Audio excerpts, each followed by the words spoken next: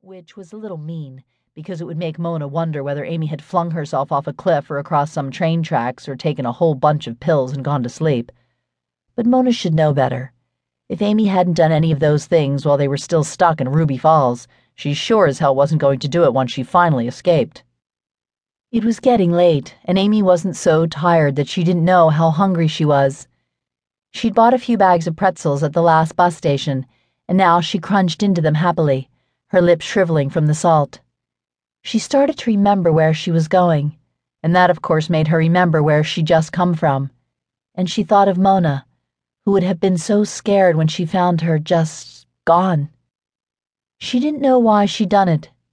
She woke up early and knew today was the day, or rather, yesterday was the day. She'd been on the bus for something like 20 hours now. And when you knew something, there was no point in not knowing it, just like there was no point in waiting. What day was it? The 18th?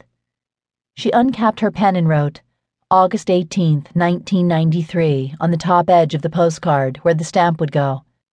Her stomach and her knees and her butt hurt, and she was grateful to be in the window seat, even though it was dark and there wasn't much to see. She pressed her forehead against the cool glass. She thought she was in Indiana or Kansas maybe by now. Hollywood was closer than ever. Her future was closer. The world flickered by, unspooling like a reel of undeveloped film. The darkness of the bus, close and warm, reminded her of sitting in the dark of a movie theater on the boardwalk with her father. 1,000,000 years ago, it seemed, the summer before he died, when she was 4 and he took her to see the Clash of the Titans on a rainy day when it was too cold to go to the beach. "This is Ray Harryhausen's masterpiece," he whispered to her. "You think those skeletons and Jason and the Argonauts are cool? Wait till you see Pegasus. Wait till you see Medusa. Wait till you see the Kraken." She remembered sucking the chocolate coating off each Junior Mint and thinking it was funny that there was sand on the floor, like the beach just couldn't stay away. And then the lights came down, and she forgot about the mints and the sand. She left the earth completely. She traveled to Olympus. She rode the back of a white-winged horse. She shrank from the red death rattle of Medusa and goggled at the great titan of the sea, the Kraken, as it rose screaming from the depths to claim the sacrificial Andromeda. And he, Ray Harryhausen, had created them, had built them improbably from wire and clay and plastic and feathers, built them and given them movement and desire and souls. Harryhausen, come to think of it, was the only god she had ever learned to worship. He created a world in his movies that captured her, that thrilled her, that felt like home. It was a world she'd spent her entire life trying to find.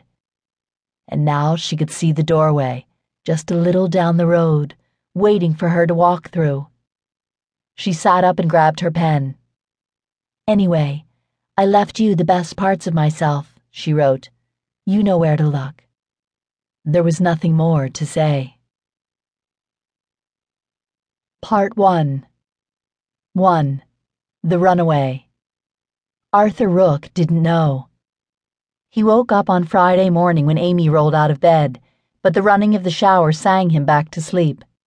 When his alarm buzzed at 7, he woke again, shaved and dressed and fed himself and Ray Harryhausen the cat, and stood on the curb in front of his apartment complex in Toluca Lake, just north of Hollywood, waiting for a ride to work.